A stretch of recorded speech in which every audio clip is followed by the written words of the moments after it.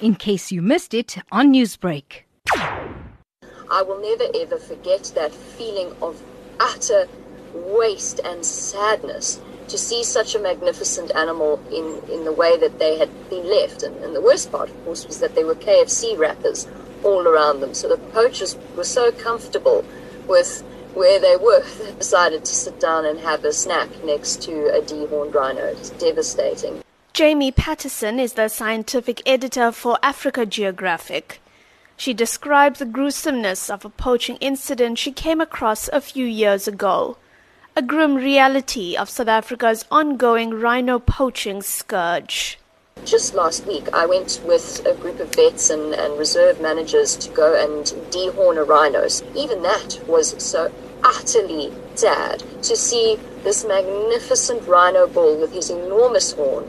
And then when he stood up from the anesthetic, he just looked so small and empty.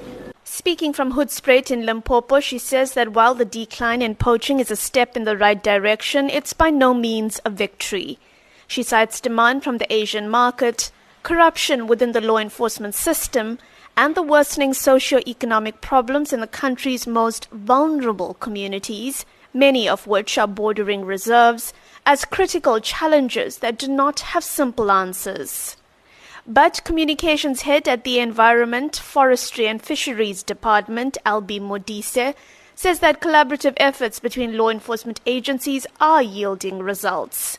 Last year, 66 poachers were arrested within the Kruger National Park and 90 for rhino horn trafficking and poaching outside the park.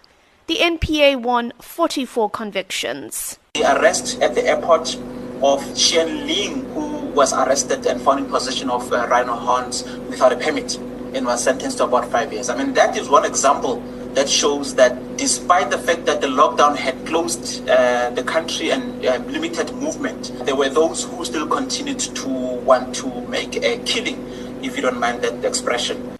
While the ongoing lockdown has clearly played a role in easing poaching numbers, the alleged lust for rhino horn for medicinal and status reasons in the Asian market remains the biggest threat to Africa's gentle giants. I'm Minoshni Pillay in Durban. Newsbreak, Lotus FM, powered by SABC News.